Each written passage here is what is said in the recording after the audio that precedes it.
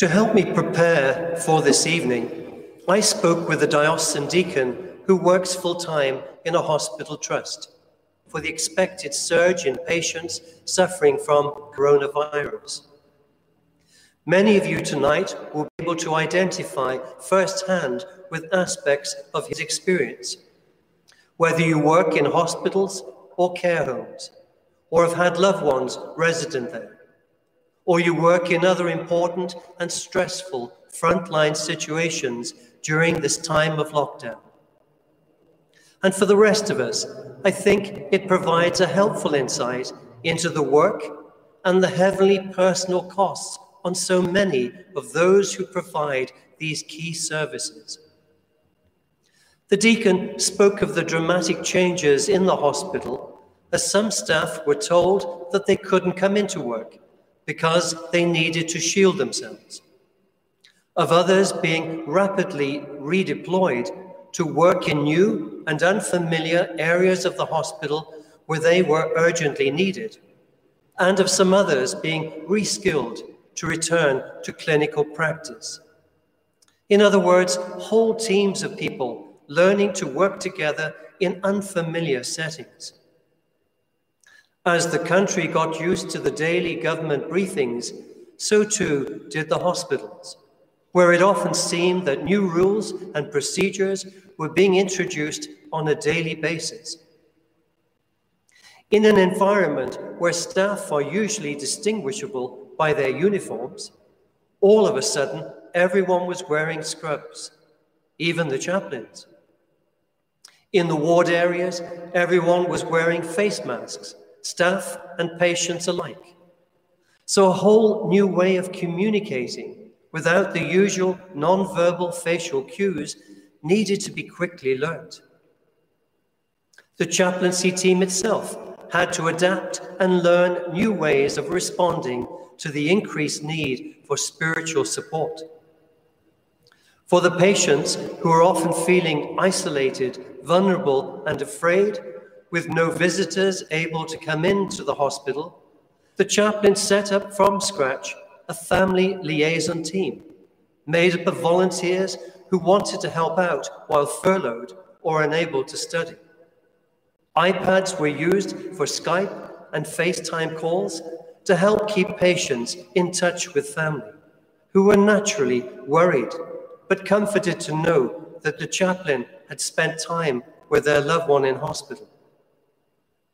As the daily pressure on staff increased and began to take its inevitable toll, a listening ear, a safe space to come and talk, words of encouragement and appreciation became increased to what the chaplain has shared with me, so typical, I think, of your own very professional, generous and selfless commitment as NHS staff, social care and other key workers. May I say a heartfelt thank you to each and every one of you. By way of deep appreciation for your commitment and service to the wider community, I'm delighted to offer this Mass for you and to encourage you in your ongoing work by holding before you tonight the witness of St Barnabas, whose feast day it is. Why? Because I find that what we know about Barnabas from the Acts of the Apostles can be very helpful in terms of your own work. Barnabas wasn't always his name. Joseph was his birth name. But the apostles quickly gave him the name Barnabas, which means son of encouragement, presumably because that name reflected his character. He was a man who liked to encourage and support people. In tonight's first reading, we hear of Barnabas being sent by the church leaders in Jerusalem to make a judgment on what's happening in Antioch among the new followers of Christ there. Why was he sent? Presumably because his judgment was trusted in terms of being able to recognize where God was at work. Barnabas is, after all, described as being a good man, filled with the Holy Spirit and with faith. In that same spirit of St Barnabas, I want to encourage each of you this evening You are disciples of Christ, beloved sons and daughters of God our Father.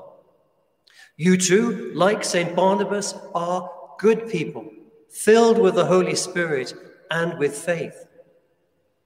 So I would like to encourage you to see your work, whether it be in the NHS or care homes or elsewhere, as your way not only of serving Christ, but of being the presence of Christ there. To see your workplace as the environment where God is at work and where he wants you to be. Like Barnabas, sons and daughters of encouragement and hope to others, and generous channels of Christ's love, care, and compassion. In a prayer attributed to St. Teresa of Avila, I think that is expressed well. Christ has no body now but yours, no hands, no feet on earth but yours. Yours are the eyes through which he looks compassion on this world. Yours are the feet with which he walks to do good. Yours are the hands with which he blesses all the world.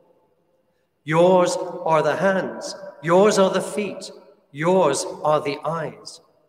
You are his body.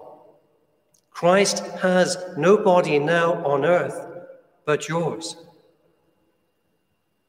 Having said that, I would guess that each of you is already very tired, physically, emotionally, and spiritually. This lockdown has gone on for longer than most of us first thought. And while there are now signs of it being gradually relaxed, a new spike in the numbers of those affected by the virus remains a threat. Your frontline work will continue to be needed. So tonight, during this Mass, may I encourage you to rest a while in God's love, care, and compassion for you, so that you might feel refreshed and renewed to begin again your work. May God continue to bless and hold you all in his love and in his care.